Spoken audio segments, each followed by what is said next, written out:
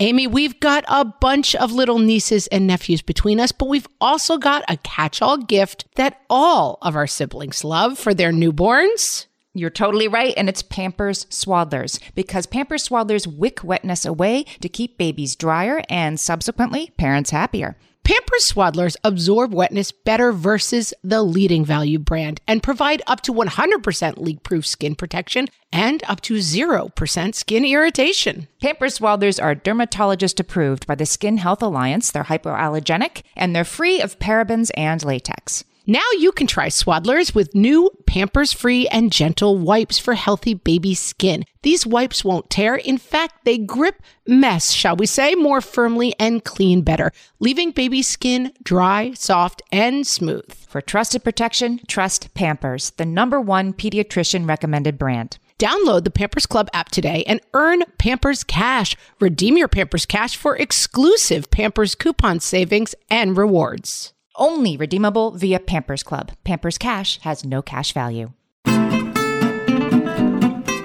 Welcome to Ask Amy from What Fresh Hell, laughing in the face of motherhood, solving your parenting dilemmas one question at a time. This week's question comes from Carrie on Facebook. Carrie says, my 3-year-old just started in-person preschool after being home with us. I knew it would be an adjustment, but it's been brutal. As soon as we mention school, she starts crying, actual tears. She's been waking up very early, like 5:30, and hardly eating. She's never been good with change, and thanks to COVID, she's lived in this tiny bubble for a year. And her teacher is lovely, by the way, so that's not it. Will this pass? Oh, I should mention that I'm 31 weeks pregnant with baby number 2, so there's that too. Oy, Carrie. Transitioning from 1 kid to 2 kids is always hard, and right now during COVID, yikes, it's extra complicated. The short answer is yes, this will pass. The longer answer, I have some ideas for you. This is a lot of change for your little daughter at once, and the newborn sibling that's coming that you mentioned in your last sentence is not an afterthought. Like, she's definitely sensing shifting sands. You know, in some sense, she can see that your body has changed as the baby's getting nearer. She knows what's coming, even if she doesn't really get it. Kids this age love to know more than grown-ups do.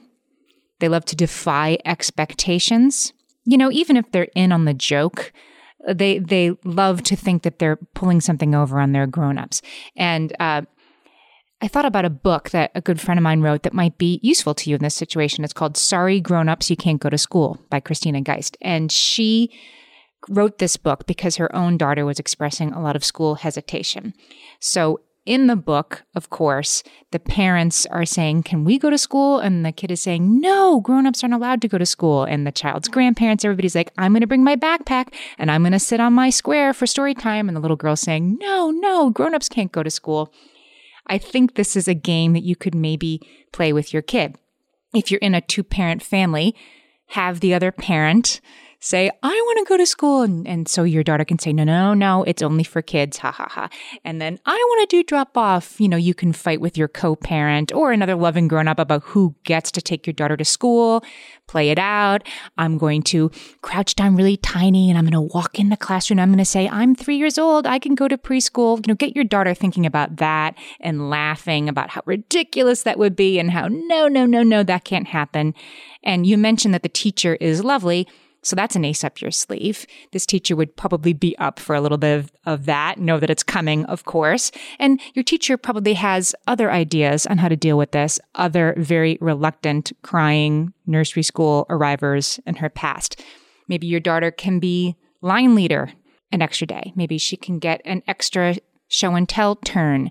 Maybe her teacher can send, a letter to your house that says, bring me something very special. Just a little extra attention, a little bit of the feeling, I got you, we got this, and we're friends now. You don't want to make the teacher's life even harder during this crazy COVID time, but I think a little effort here that I see you and you're special could go a long way. Maybe this is something you have to work up to. Maybe your child needs to go 3 days a week. Maybe your child needs to get picked up early on Tuesdays, whatever it is.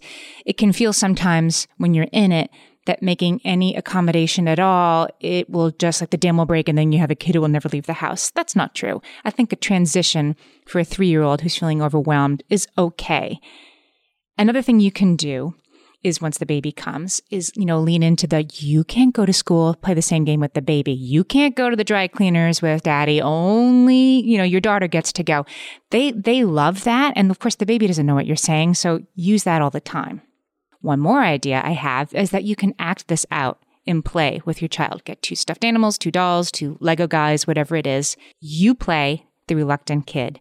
Your child role plays as the reassuring friend. I don't want to go to my friend's house for a birthday party. I don't like birthday parties. And have your daughter say, oh, but there'll be cake there. It'll be fun. Have her take on the role of the reassuring adult. And I think that it will kind of, sink in. Compassion, extra snuggles. You're going to need a lot of that anyway with a new baby coming, but you'll get through.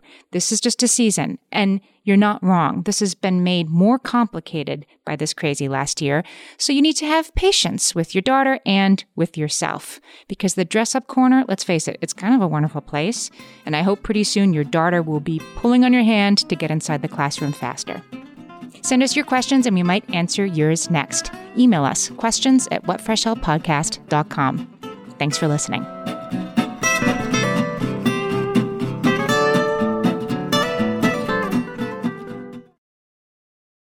Hey there, I'm Debbie Reber, the founder of Tilt Parenting and the author of the book Differently Wired. The mission of Tilt is to change the way neurodivergence, whether that's having a learning disability, having ADHD, being gifted, autistic, or some combination of all of the above, is perceived and experienced so differently wired kids and the parents like us raising them can truly thrive. On the Tilt Parenting podcast, I get to talk with authors, therapists, educators, and parenting experts who are committed to this mission. I ask the questions my listeners are most curious about when it comes to supporting our kids. And in turn, my guests share strategies for challenges, out-of-the-box ideas for navigating school, best practices for therapies, tips for advocating, and so many thoughtful insights on what it really takes to help our kids grow up feeling seen and respected so they can create awesome lives for themselves. I know that raising a differently wired kid can feel overwhelming and isolating, but I promise you, you are not alone, and it can feel so much better. If you're on this parenting journey, come listen to Tilt Parenting. Together, we can shift this paradigm and show up for our exceptional kids with hope, possibility, and joy. Margaret, it's an exciting news day. An exciting news day indeed, Amy. A few years ago, we launched our first spin-off podcast, Toddler Purgatory, hosted by the hilarious Blair Brooks and Molly Lloyd. And guess what? Now Blair and Molly are back with their all-new podcast, Unsticking It. You know Blair and Molly as 2 busy moms and actors, and somewhere between potty training and the pandemic, they both felt like they lost their creative kaboom. In their new podcast, Unsticking It, they are going to talk about how all of us can get back to what lights us up after motherhood. Amy, I need this. Me too. And Blair and Molly will be talking to fellow imaginative minds. We're talking actors, artists, and creators of all kinds about how we can all unstick ourselves from whatever muck we're stuck in. Follow, subscribe, and listen to Unsticking It wherever you get your podcasts. That's Unsticking It with Blair and Molly, because sometimes life stucks.